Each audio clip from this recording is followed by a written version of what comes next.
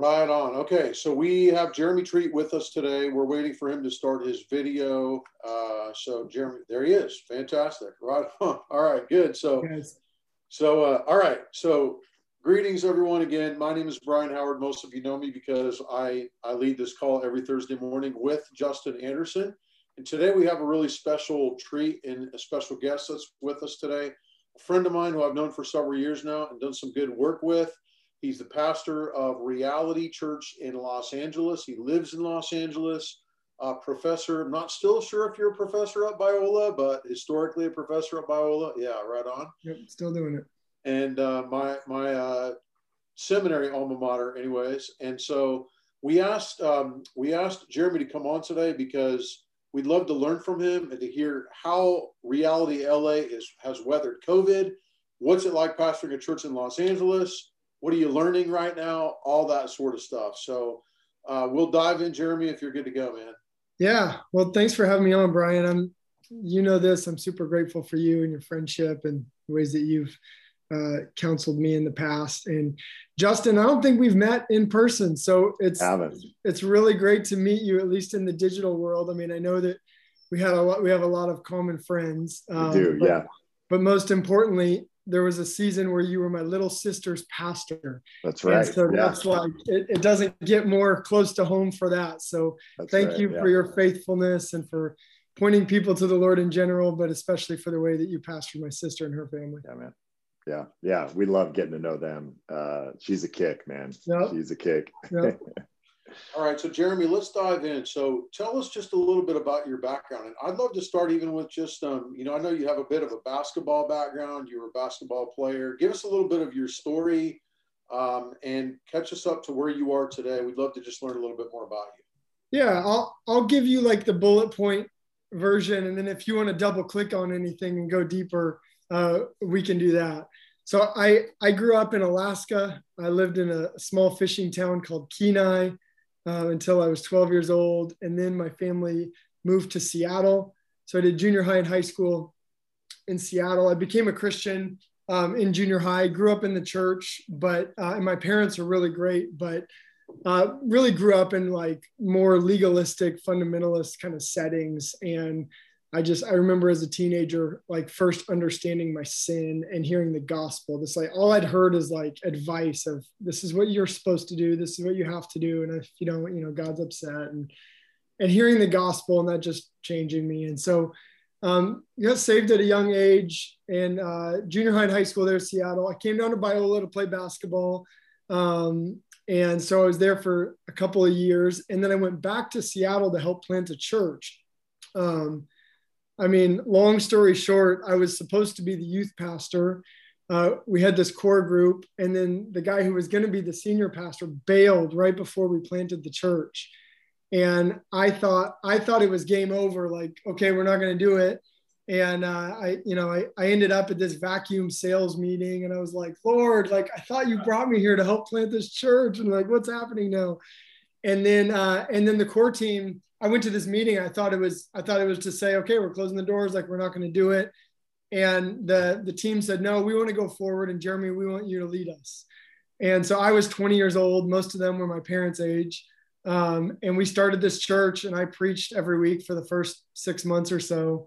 And then we had another guy who came in who was older than, who was the lead pastor. And we were really a team moving forward with that. So, so that was when I came back to Seattle. I graduated from Seattle Pacific, planted that church, was there for 7 years. And it was during that time where I got married. So my wife, Tiffany, and I now have 4 kids. We have 4 girls. They're 6, 8, 9, and 11. So when I say I'm the man of the house, I mean it literally. Tiff and I got married during that season. Pastoring. I started doing seminary on the side. And it was during that time where like ministry and academia started to get interwoven for me. I was doing ministry, but then doing seminary at night. I never really applied myself in school. Like, I don't think I ever wrote a paper before 9 o'clock at night. Like, I loved it, but I was working hard in ministry and then doing school. And so I enjoyed it. I did well at it, but I never really applied myself. And I had some I'd had some professors recommend that I think about going on and doing more school, maybe pursuing a PhD. And so Tiff and I started praying about it, and we ended up going out to Chicago. I went to Trinity Evangelical, but then ended up at Wheaton College doing a PhD in theology under my theological hero, Kevin Van Hooser. I mean, I still can't believe I got to do that for 3 years. And as I was there, I mean, I was praying, especially my last year, I was praying, Lord, do you want me to go back into ministry? I'm really like a pastor at heart, but God's opened these academic doors for me. Or do you want me to go into teaching, and at a university? And so through that, I'd really discerned like God had wired me and given me gifts to help bridge those worlds.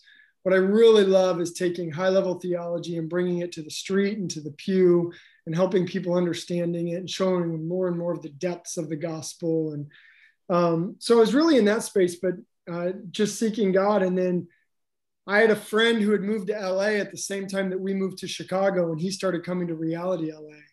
And all I knew about Reality LA is it was my friend's church in LA. And he used to call me and say, God's doing this amazing work and you'd love the pastors here. But that's all I knew. And I was praying outside the library at Wheaton during my last year of my graduate degree there. And I felt like God put Reality LA into my head. And I called my friend and said, hey, I was praying, felt like God put Reality LA into my head. We kind of laughed it off. Wouldn't that be funny?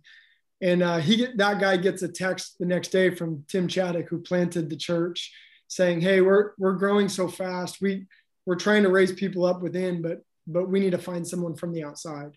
So he connected him to me, and then it was just we just hit it off so well. And then 2 weeks later, someone from Biola reached out to me and asked if I'd consider adjuncting there. And so God really just brought that together. So my wife and I, we've been in LA now for 8.5 years.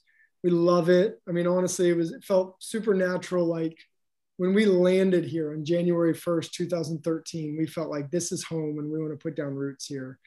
And Lord willing, that's what we'll do as long as the Lord will let us. I feel really blessed to be in the position that I'm in and doing what I'm doing. And we didn't move here because we loved it. We moved here because we felt called, but we've really come to love Los Angeles and the work that God's called us here to. So you ended up, how did you end up as the lead pastor? Because you came to work with Tim Chaddock and the lead pastor of Reality. Yeah, so Tim Chaddock planted Reality LA in 2006, and I came in 2013, 7 years in. And I came in as kind of a second guy. I was preaching, 30-40% of the time. Developed a lot of our theology and discipleship stuff that we do as a church. And then a couple of years after I got here, Tim really felt called to London. And he has a whole history and past with London, and really felt called for that. And as he was feeling called there, I mean, we were just feeling more and more called here and to the church specifically. And so he and the other elders asked me to step into his position.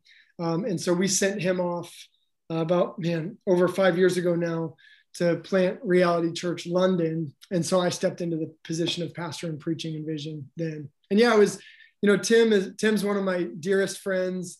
He's an incredible pastor and preacher, and he laid a really good foundation.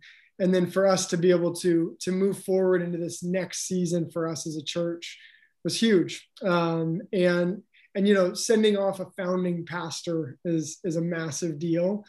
But by God's grace, we didn't just get through that transition, but I think it was really a season for us of growing and learning. And the way I've described it is, it wasn't so much of a transition from Tim to me, as much as it was a transition from us being a young church plant that really had so much momentum and we're living off of a lot of momentum, to transitioning, Lord willing, to be a church that's making disciples from generation to generation and is really just rooted in the city for the long haul.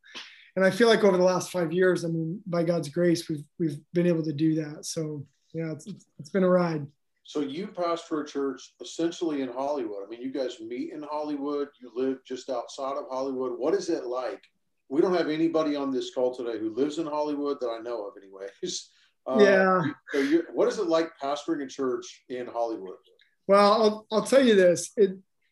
It's different than what people think, in the same sense that Hollywood is not what people think, right? So people outside of Southern California or outside of LA think of Hollywood, and they think of the glamour and the glitz and celebrities and all that stuff. If you go to Hollywood today and you go down to Hollywood Boulevard, you will be shocked. It smells like a combination of urine and marijuana. It's dirty. It's a tough place. And there's touristy spots that, we take our friends to and they come in town and all that. But what we often say is that Los Angeles is a magnet for broken people. And people come here with dreams, and they often turn into nightmares because the city is hard and it chews people up and it spits them out. And people come with their big dreams. They go to audition after audition and they get rejected over and over and over again. You go from sleeping on a couch in one place to another. And after a few years, people become really jaded and hurt. And then most people who move here then don't have families. So there's so many people in LA that then the isolation is just massive. So it's a magnet for broken people. And that's, I just kind of walked through a narrative of like an aspiring actor. You have that there, but then you have it in your face in the most extreme ways. So when we talk about homelessness, Los Angeles has twice as many homeless people in it as any other city in the United States. And that is, it's everywhere. It's everywhere you go. And so like dealing with homelessness, immigration, all the kind of gender and sexuality issues, those things are just really direct for us in the way that we do ministry, and having to confront those things head on. And one other aspect I would say about LA that's unique is I think LA represents the future in a lot of ways, because if you go to like New York or Boston or even London, it's very secular in the sense of people don't think of themselves as being religious. But I would say that LA is hyper religious. And part of that is because it's so diverse. When you talk about kind of the secular world, you're usually talking about white culture, European descent. Los Angeles is 29% white. So when you think about LA, just even the religious pluralism that is such a big deal here. Where I'm at a church office right now. Across the street to the south, there's the tarot card reader. If you go a block to the north, there's the Church of Self-Realization. If you go a block to the east, it's Scientology. And if you go a little bit down south on Fountain, there's this massive Eastern Orthodox Russian church. So, just like the religious diversity here in and of itself, and the average person you talk to on the street, they're just kind of taking a little bit of that, a little bit of this and a little bit of that, right? Like they're buying crystals at the crystal shop next to the ice cream shop that's, down the street from my house, and taking a little bit of, Eastern religions. And I'll take these aspects of my parents' Christianity, maybe that'll work into that. So like from a perspective of religious pluralism, that really shapes the way that we do ministry here. Hey, Jeremy, one of the things we've talked about a lot on these Pastor Guide calls is just how much COVID has messed up everything, in the last year, and it's just changed so much. So I'd love to hear a little bit of how you guys have pivoted and responded to COVID, but then maybe zoom out a little bit and just go, what are some things you've learned about your church, about LA, about pastoring that maybe this experience of COVID has revealed for you? Yeah, it's good. When I think about COVID and even how I think of myself in that, it feels like the wilderness, and when you're in the wilderness, you can't have a promised land mindset when you're in the wilderness. You have to change your expectations and how you define success. And that's certainly been the case for me personally. Like I've just been exhausted and tired and stressed. And then I think, well, that's kind of how you are in the wilderness, right? Like yeah. you can't expect to just be feeling great all the time. For us as a church, I think I think overall it's intensified what's already there. It's brought stuff that was beneath the surface in what feels like a violent, in your face way. But, I think about the racial stuff that we've worked through, and that stuff was all there. It's been there. Like there's nothing new about George Floyd or Ahmaud Arbery, or even the racism that's being directed towards Asian Americans. There's nothing new about that. The Band-Aids are being ripped off, and then you have those events happening, and then you have the least ideal situation to deal with those events, right? Doing so on digital platforms where it's really, it's hard to read people. You're much less prone to compassion and listening well than if you're sitting across a dinner table with someone.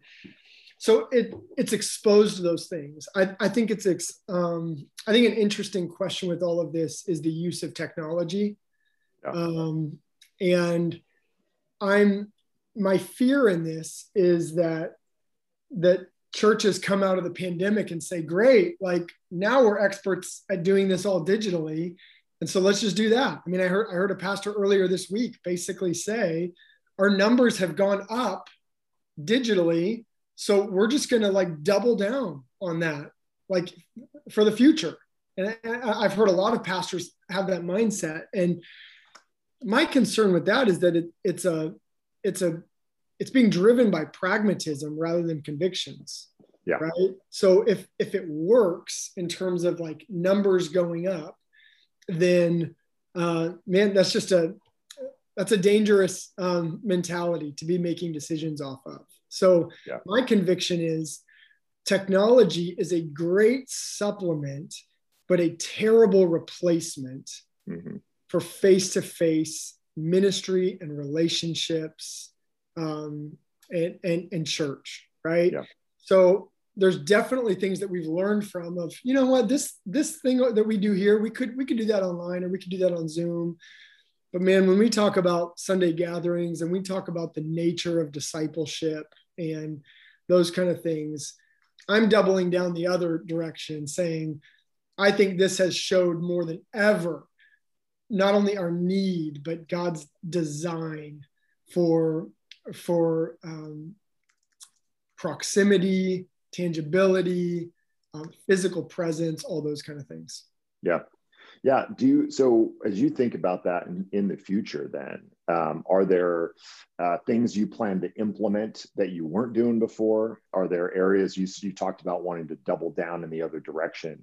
Are you guys meeting in person yet? You're not, right? So we just had our first in-person outdoor gathering on Easter Sunday just 3 days ago. So how good was that, man? I'm like, I probably look healthier and like less stressed. And I mean, I honestly can't tell you how good it was for my soul. I mean, and I still don't have the words for it, but it felt like an injection of life in me. Yeah. It was like, the way I described it to someone afterwards is I just feel like a pastor again. Yeah. Like I met new people in our church. I heard that this couple got engaged and prayed for them. I heard some hard news and was able to just tell someone like, I'm so sorry. I'm grieving with you. Like just the littlest things like that, let alone preaching and hearing other people's voices in worship. So yeah, so we just started outdoor gatherings, but we're doing on-site and online. Trying to navigate that in a way where we're driven by our convictions. We want to make sure we're loving towards our city, and we're letting people in our church operate within their own comfort and conscience levels with gathering in person. Yeah. So as you think about then the future, are there things that now, like, hey, we're going to double down on these things because we've seen, either the value of them in their absence, or just thinking about, just as as the lead pastor, thinking now about this year and next year, where is this all leading you? Yeah. I don't have real concrete answers to that yet. One of the issues that is in the back of my mind is will we do a permanent live stream? Mm-hmm. So we never did that in the past. We've always done the typical, like we post the sermon on Monday kind of thing, And we've never done a live stream, mainly for the purpose of we value in-person gathering. We don't want to give people kind of an out for that. And you know, if people are traveling or something, you can somewhat stay connected through listening to the sermon. And we've tried to do, you know, with people who can't come to a service because of physical illness or whatever, we've tried to do the old school time-tested method of pastors visiting people in their homes and even bringing communion and things like that. But moving forward, we've been really clear on this, that we want to be sensitive to the most vulnerable people. And so if I see, we're not doing a live stream now. We pre-record on Thursday. We post that online on Sunday in the morning. And then we have our in-person gatherings now after that. So we're doing both. But eventually, I think we will switch it to a live stream just for the sake of simplicity once we're not meeting in a parking lot like we're doing now. And I don't know. I mean, it's a tough question because there's what outweighs the other on that. We want to be sensitive to people who are vulnerable, but eventually, like that shouldn't be a thing in terms of COVID-19. And so then you think the positives on this hand are people being able to stay connected when they're out of town, people who are sick. But then the big negative is, does it kind of just open the door to people saying, well, I don't feel like going to church today, so I'm just going to lay in my bed and watch it on my phone. Yeah. Which I've certainly learned experientially, and I think you can argue biblically even. It's not the same thing. Yeah. Well, and I think about that all the time, like, you know, that tension of the traveling person versus the lazy person. And then I think, gosh, when was the last time I was on vacation and thought, oh, it's Sunday morning, I should plug into the live stream, you know, like, I don't know how much that actually happens, you know, like if people will actually do that. So yeah, I think about that tension too. And, you know, I haven't thought of this until you said that, but traveling is also a great time to visit other churches, right? And like that kind of the sense of unity. And I love being able to go to a church and recognize, oh, they do things differently here. And that's great. Like totally. It's a different culture. They have a little bit different convictions that like fit within the bounds of scripture. Like that can be a really healthy thing. So yeah, I lean towards that side of like prioritizing in person.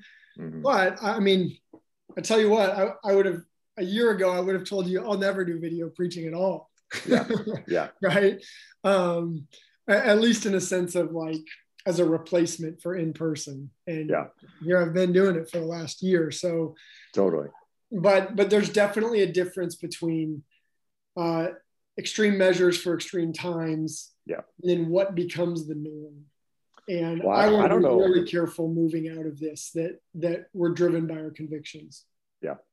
I just at a practical level, it's my last thought. I don't know about you, but I've really enjoyed getting the kind of video dry run. We've started doing live for the last like 6 weeks or whatever. Yeah. And it's been kind of nice to do a dry run on a Thursday and then preach the real thing on Sunday. And it probably reflects some of my like undervaluing of the live or of the video version of it, where I'm like, that can be a dry run. The real thing, you know, is Sunday mornings or whatever. So, well, I tell you what, I was never that relaxed on Saturday night. Totally. When I did that, and this is just my first week of doing it, but man, having my sermon done on Thursday, like legitimately done, because I used to try to have it done on Thursday anyways, right? But then having it legitimately done was great. So we'll see. I definitely think even for me as a preacher, there will be different rhythms. And in general, I'm trying to go into whatever it looks like to transition into the next season. This is an opportunity of a lifetime to step back and reevaluate things and say, we don't have to do it exactly the way that we did it before. Mm-hmm. And a lot of the stuff, the way that we were doing it before was just because someone else did it that way before. So I really, you know, I'm not like let's reinvent how we do church kind of guy. Yeah. The building blocks are in place for me, but in areas, you know, of flexibility, I really want to try and rethink things and be intentional moving forward. Cool. So I know, following up on this, we've had thousands of pastors who've had completely different weird Sunday mornings than we've ever had in history before. We've never had like, oh, what do you know? This is what it's like to not be gone on Sunday morning for so long. It's been strange. So totally shifting gears here into a new topic. And I'm interested in knowing what kinds of things, you and I have had some talks about this, Jeremy, offline, in terms of what are you learning right now about how you need to be staffing Reality LA? Like, I know you're looking for a couple of positions right now, looking to add a staff person here or there. So we didn't tell you in advance we're going to ask you this question, but you're smart enough to tell us what are you learning right now just about staffing and what you need in your church? Yeah, I mean, I've been learning over the last 5 years the importance of organizational leadership and in general, and that I didn't get taught that kind of stuff in seminary. And for us, at least with the size of our church and the location, I wasn't prepared to lead in that kind of complexity. And so I would say over the last 5 years, I've just been trying to do a deep dive on organizational leadership in general. And then, I mean, right now we're really trying to do the hard work of building our staff around our vision and our mission. And with our church grew really fast early on. And so what happens, and that was before I was here, what happens there is you end up just hiring people out of need, kind of out of desperation. And so you're not building with the kind of intentionality with that. So we're trying to step back right now and be able to say, what does it look like for us to be good stewards of all the resources that we have? And building our ministry around discipleship and justice and evangelism and, all the things that Scripture is calling us to do, but also in a way that that acknowledges the business side, the stewardship of all of that. We've been working through that a lot, and just assuming things like, for example, that pastors are good managers, right? And I think a lot of people just assume that it's leadership, manage the house, manage your household. So you kind of assume, but when you have a staff, our staff is about 25 people. Managing someone under you is a really different skill set. And just because someone's a good preacher or a good counselor or a good shepherd doesn't mean they're necessarily good at that. So that's just one example of, we're trying to step back and figuring out, saying, how do we make sure that we're really faithful? And for us, because of some of we have a recovery program and we serve food every day to the community, and working through things like legal and HR and finances. You got to pray about those things, but you also got to have people who know what they're doing and have expertise in those areas, and the relationship between that side of things and the people ministries, how those all have to fit together and align around mission is so important. And we're in the trenches right now, trying to do the kind of building work that understands the nuances of that, is all working together. So let me ask you this. What kind of people do you need around you? Okay. So one of the things that we try to do in Pastor Guide is we help pastors understand their own gifting, not try to do everything. What kind of people do you need around you? I think it's helpful for us to hear examples. Like you say, hey, I'm great at these 2 or 3 things. Nobody's great at everything. So you're good at these 2 or 3 or 4 things. What kind of people do you feel like you really need around you as you build a staff team? Yeah. So, I mean, the obvious ones are some of those areas where I'm completely incompetent, right? So finance, HR, legal, that kind of stuff. But I would say from more of like a gift set perspective, I really need systems and structures people around me. I love vision and casting vision and thinking about the future, 30,000 feet. And I love being on the ground. Man, like my favorite thing is just on Sundays before and after services, just praying with people. So I love those spaces. I'm I'm not strong, and it's not as life-giving to me to be in all the middle spaces of that, of, okay, the systems, the structures that are necessary, the processes that are necessary. I'm more of a dreamer, so I need people who can come and poke holes in all of that, as much as it drives me crazy. Like, I need that, of people saying, what about this? And have you thought about that? And so I really need those kind of people around me so that I can do really well at those two things and be able to delegate in a lot of these areas. Okay, that's good to know. I think that's a self-awareness piece that a lot of us don't have in our 20s and 30s. And the quicker you can get that and understanding, here are the 3 or 4 things that God's really gifted me to do. Now, you alluded to something that I just want to circle back to for a moment. You said we feed people every day in the community. So tell us a little bit about, what does that look like? I know you guys, you were gifted or some sort of situation around a new building a couple of years ago that's not large enough for you to meet in, but it's super central in Hollywood. So what are you doing in terms of feeding the community? What does that look like? Yeah. So, I mean, I'll tell you the story of this, because it's nothing that we can take credit for as a church and say, we set out to do this thing. And it's really God's grace. And now it's a stewardship issue for us. So we started as a church 15 years ago, and we've never owned property.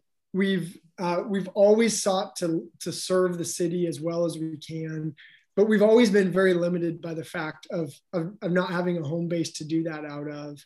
And so about 3 years ago, I had a relationship with Pastor Ed, who had been the senior pastor at this church in East Hollywood for 25 years. He was a mentor figure to me. We had a relationship with this little church, and we had actually helped about 10 years ago pay for the kitchen for them to start serving food to the community. So a few years ago, Pastor Ed came to me and said, hey, I believe that it's God's will for our church to join your church and to give you everything that we have. And I mean, it was unbelievable. Every pastor's dream right there. Yeah. And I mean, I'll tell you this though, I prayed every day for 5 years that God would give us a building. And we were just looking for an office building, to be honest with you, because it's so expensive to rent office space in LA. And so what we inherited through that was an incredible group of people, 50 to 70 people. I mean, I think of one woman who's been a part of this church for 40 years. So an incredible group of people, but then 2 buildings. So a small Baptist church building on the corner, but it's historic. I mean, it's 92 years old. Roy Rogers was baptized there in the 20s, 30s. Like, it's just historic. It's beautiful. And then an office building next to it. And so we inherited those buildings, but then the best part was then this food ministry and recovery program. So the way that the food ministry works is we have around 9 or 10 different Trader Joe's or Whole Foods that we go and pick up food that's past the selling date for them.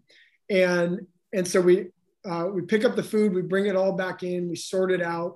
And then every day we serve. Now we're doing about 300 meals a day. I mean, pre-COVID, it was about 200. Now we're doing about 300 meals a day. Monday through Friday, 10 a.m. and 4 p.m. we serve food. And it's incredible. I mean, you think about like serving the unsheltered, and people typically think of bad food, right? You're serving a mush.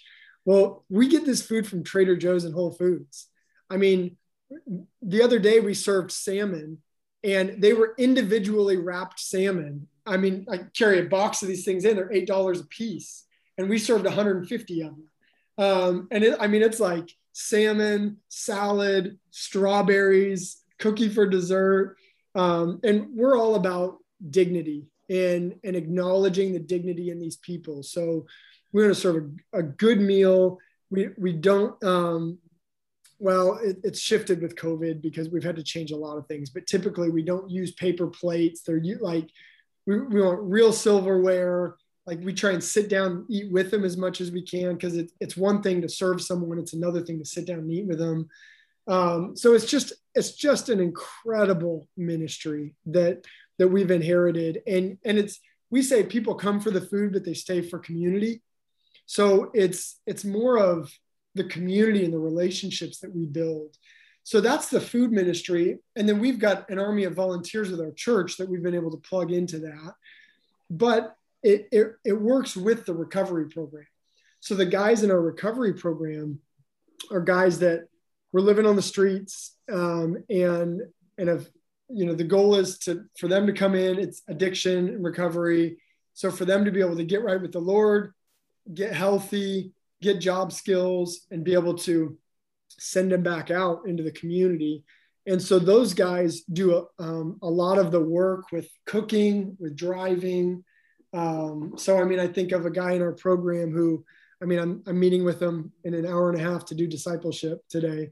And a year and a half ago, he was sleeping on the steps of our church building and coming for meals. He came in our recovery program. And not only now is he serving food to the people who were in the same place that he was in a year and a half ago, he's the head chef now. We have volunteers that come into our church, and he's training them on what to do. And he's the one in the kitchen cooking all the food and serving it up. And you should just see the joy and gratitude on his face when he's able to serve up this incredible meal to people who are in the position that he was in a year before. So that's been a really beautiful ministry. And I don't mean to make it sound beautiful without also being really difficult and messy and hard. I've learned that about urban ministry as well, that there's a lot of people have, honeymoon kind of idealism about serving the poor, and it's really hard. And there's a lot of complexity and sacrifice. And so I just want to say that, because it's not all just, beautiful, easy stories, but it really is an incredible work that God's doing and that we've inherited. That brings two quick things to my mind. The first thing it brings to my mind is a guy that you and I both know who does a lot of work with homeless people in Hollywood told me once, there's such tremendous loneliness because people walk by a homeless person and they ignore them like they don't exist. Mm-hmm. And so what you just said is they come for the food, but they stay for community. The second thing that this brings to my mind is about 10 years ago, I was in London on a trip with Ed Stetzer. There were about 20 pastors. He used to do these he might still do them, but he used to do these trips where he would take 20 pastors. He would take you to visit different missions work and to build missions partnerships. And we got on a bus and we went to the far east end of London. We took the tube as far as you can go, and then got on a bus and went another 45 minutes. We got off this bus on the far east side of London where I'd never been, and it looked like we were in Pakistan. So there were no white people.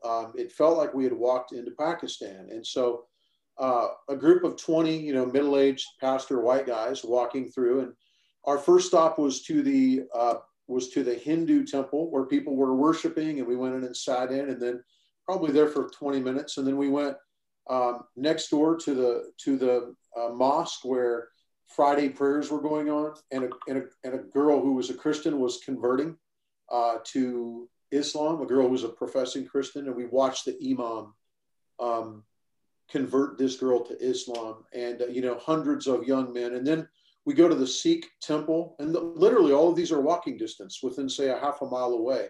And the Sikh temple was like the size of the Staples Center. It was huge. We go in and they're serving food all day long, every day, 7 a.m. till 10 at night. We ate in the Sikh temple with all of these Sikhs. And then Ed Stetzer walks us out and he points across the street and he says, "You see that building over there?"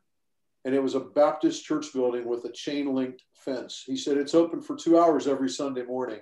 He said, "Now, if you're searching for faith, where are you going to land between these four places?" And so I've never forgotten that. It was 10 years ago.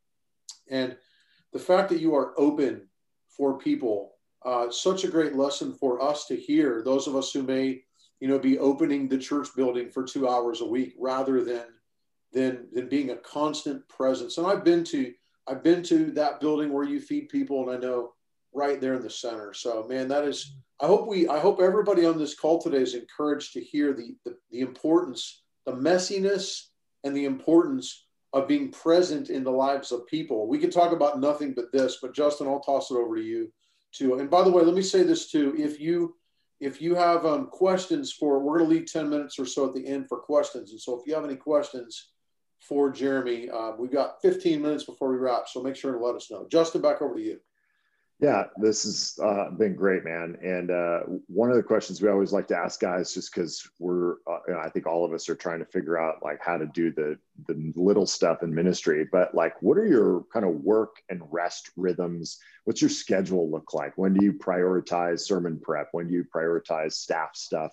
Just kind of an overview of your work and rest rhythms. Yeah, I mean, it's really different right now with COVID. I mean, I've shifted everything. But the general principle that I go by is I work better with big chunks of time. And so I try and put things in buckets. And so for me, I essentially have 2 days that are devoted to preaching and vision. And then I have 2 days that are devoted to staffing and meetings. And I pretty much, well, pre-COVID, I had lunch with people in our church every day on those. So that was kind of like midday, like I'm just connecting with someone in the church, which is good for me. If it's a sermon prep day, you know, I can only go 3 or 4 hours of concentrating really well. And then to have lunch with someone and then come back to it is really good. So, yeah, I mean, so in the past, what it would be, it was, I would take Monday off, and then I would have Tuesday, Wednesday would be my days in the office, meetings wall to wall, with a combination of people in the church and people on staff and our elder meetings and all that. And then Thursday, Friday were my days where I wouldn't even come into the office. I'm doing sermon prep and trying to think about the next year and vision and all of that kind of stuff. And then Sundays are so different now than what they used to be. Sundays used to be 15-hour days for me. I was preaching 4 times and, doing a lot of stuff in between. Now it's just, now it's different that we're started doing outdoor gatherings, but that's all been mixed up in COVID, but I've still tried to stick with the same general principle of buckets of time, the environment that I try and match my environment to what I'm trying to do. So when I'm in the office, I'm doing meetings, and trying to get things done and make decisions. And when I am, one of the most important rhythms that I have is on Thursday mornings, I try and spend the first half of the day up in Griffith Park, which is just massive park in the middle of Los Angeles, where I can hike up 10 minutes and be at a spot where I'm overlooking the whole city. And I'll go up there and spend the first half of the day. And that's where I'll spend time praying. I'll kind of start my sermon prep where I just read the passage that I'm preaching on over and over again. I just have an openness in that space where that's often where like vision comes to me, where I'm not trying, but it just comes to me. And so that's been a really important rhythm for me, both just like for my soul personally, and then for vision. If I try to come in my office and do that, I get distracted really quick. So, yeah, that's the main reason. With rest, I mean, it's just trying to protect my weekends and my weeknights. I just started a new practice in the last few months where every week where I'm not preaching, I'm taking at least 1 or 2 days off. And that's because those are the weeks where I can truly rest, because Sunday's coming, but the Sunday sermon's not coming.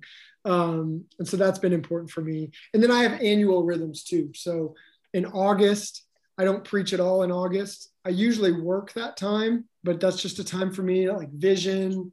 It's good for my soul to have a month out of the pulpit. And then oftentimes in Advent, I take a few weeks off of preaching as well. And those are both key times for me in August, where I don't preach, where I'm ramping up for the fall. And then in Advent, where I'm ramping up for the year ahead. So I usually take some time off in that, but it's even just a different workspace for me to be able to focus more on vision and rest. Cool. That's good. Griffith Park, where La La Land was set, for those of you that do not live in the Los Angeles area. So super beautiful place. And this is the last question we'll ask you. Then we've got a couple of questions in the Q&A, but any fun plans for this summer? We've got a week or two vacation as a family, or anything you're going to do to really rest this summer? Yeah, so the one I'm most excited about is we're planning a trip up to Alaska. My kids have grown up hearing stories about Alaska. I mean, for them growing up in the city in LA, I mean, small town Alaska is just a different world for them. So they've grown up hearing stories about moose and me jumping off the roof into the snow and tunnel, like just all kinds of stuff. And so I've really been looking forward to taking them. I wanted to wait till they were old enough to really like enjoy it and remember it. So we're going to go to Alaska this summer and spend some time there, which will also just be really sweet for me of like going back to where I grew up. So that's the big one that I'm looking forward to. It definitely feels like that will be a shift and a change in lifestyle. I don't know if there's COVID in Alaska or not. It might be, might not be, probably not quite as proficient as it has been in Los Angeles. So, yeah. Anyway, a little bit less density in Alaska than LA. a little bit less. That's right. All right, we've got a couple of questions here, and we'll just take these. We probably only have time for these two because we're going to wrap in 7 minutes. But one from Thomas Smith: talk more about the necessity of a discipleship of proximity, getting close to one another, and God, and the necessity of being face to face. Other thoughts on that, Jeremy? Yeah. So the proximity question is a tough one because I live in a commuter city where people live in one part of the city, work in another, and play in another, and you can drive 45 minutes between all those. And so what we're trying to do is focus regionally and building these clusters of community, so everything's not centralized in that sense. Here's the important thing about proximity. I don't think proximity in and of itself is the goal. The goal is life on life discipleship, where I think the most effective discipleship happens with people who are a part of your everyday life, where you bump into each other. So whether they're your neighbors, you work together, you live close enough to be able to get coffee right before work, like you see each other at the gym, those kind of things. Because I can do intentional discipleship with someone who lives in Santa Monica, right? Like I live in Los Feliz, Santa Monica. So I can drive, we have to drive an hour to see each other, even though we live in the same city. And the problem is we're going to have like an hour or two once a week, and then I'm not going to see them. We're going to have no touch points throughout, and it's just going to move really slow. But if I'm doing discipleship with someone in my community group, and I usually bump into them in the coffee shop once a week. We see each other at community group on Wednesday nights. We see each other at church on Sunday. We're like, we need to borrow something to make dinner that night. I can text them. Like that kind of context, or it's like, hey, I had a hard day. Like, could you just stop by, like pray for me really quick? That kind of proximity creates opportunities for that life on life, everyday kind of discipleship. And that's what I think is the key. Okay, good stuff, man. That's been brutal in the last year. I remember the first time I got with the person, maybe 2 or 3 months after COVID started, we met. We both brought our chairs. We wore masks until we sat down. I live just 6 miles or so from Jeremy, and so there's not remarkably different. It's a little looser where I live, but still, I remember just even being 6 or 8 feet from a person, taking that mask off, sitting and talking to them, praying together, spent 3 hours together. That was that first time after, just video calls like this all the time. So key, man. And so key, that life on life. Now, Tim Stewart is up in Northern California. Timothy says, I've heard Jeremy talk about prayer several times. What would he say to the planter or pastor about prayer and the importance of it? Oh, great question. A mentor of mine when I was really young in ministry once told me that prayer is the work and ministry is the reward. And I think I live by that. And prayer isn't just work. Like you got to qualify that. Like prayer is a gift, right? Like prayer is grace. Like we get to pray. But I don't always feel like praying. And I really think that prayer is so important. We say in our church all the time, the minute we stop praying is the minute we start dying as a church. And I think it's so important that even when we're talking about leadership, like, man, I want to be a good organizational leader, but I want to lead out of a place of dependence on the Lord and prayerfulness, because I want the Holy Spirit to ultimately be who's leading us in our church. So I can't say enough about that. I think about that famous Martin Luther quote where he said, I have so much to do today that I'm going to pray for 4 hours rather than 2. It's something like that. And of course that quote puts all of us to shame, but the principle is like the busier you get, like the more you actually need to pray and make sure you're operating out of that space. I think you even see that with Jesus in the way that he withdrew to be with the Father. So I think prayer is huge, and that flows from a place of one of the things we say all the time is ministry flows from intimacy. And so if I get to a place where I'm working for God but I'm distant from him, that is the pathway to burnout and unhealth and eventually resentment towards God. And so I want to be in a place of intimacy with the Lord, abiding in Christ, where my ministry is flowing out of that. And I think, during COVID, we've got to check that even more and more, because there's always a temptation to kind of act like we've got our act together. And I mean, I've said repeatedly to our church this year, I'm exhausted. This is hard. I'm like, I need prayer for wisdom because I've never been in this situation before. And I think the more we can be coming back to the Lord humbly, the more we can actually lead out of that space of weakness, which is, I think, just as important, if not more important than leading out of our strengths, is knowing when to lead out of our weakness. You're muted, Brian. You're muted, Brian. All right, that's a great way for us to finish today. To just, I'd like to pray for Jeremy, and then I would like to ask all of you, even before you get out of your chair or if you're standing, would you pray for Jeremy and Reality LA? And look, if Los Angeles was its own state, it would be the 10th biggest state in the United States. That's how many people are in this city within, a 2-hour drive, depending on traffic, So, man, let's pray for him. And then I hope too that you will feel encouraged at the things that Reality LA is doing, and you'll be able to implement some of this stuff in your context. God, thank you for the ministry of Reality LA, for the journey that you brought Jeremy on from Alaska to Seattle to Biola, back to Seattle to Chicago, back here to LA, and then ultimately for these last 8 years or so where he's been at Reality LA. I pray, God, you would bless his ministry, and I pray that that you would continue to give Reality LA opportunities to speak into the lives of people, to see people come to know you as they feed 300 people a day or 200 or whatever the current number is, as they have recovery homes. I pray, God, that you would do mighty work in saving people and restoring lives of people who are broken. We know that LA is a broken city. We know that our world is a broken world. And God, we ask you to, through us, step into it in Jesus' name. Amen. Yeah. Right on. Thank you, Jeremy, so much for your time today. We'll see all of the rest of you here next week. Pastor Guide, same time next Wednesday. Thanks again, Jeremy, for being with us, man. We really appreciate it. Thank you, guys. God bless all you pastors. All right. Bye, everyone.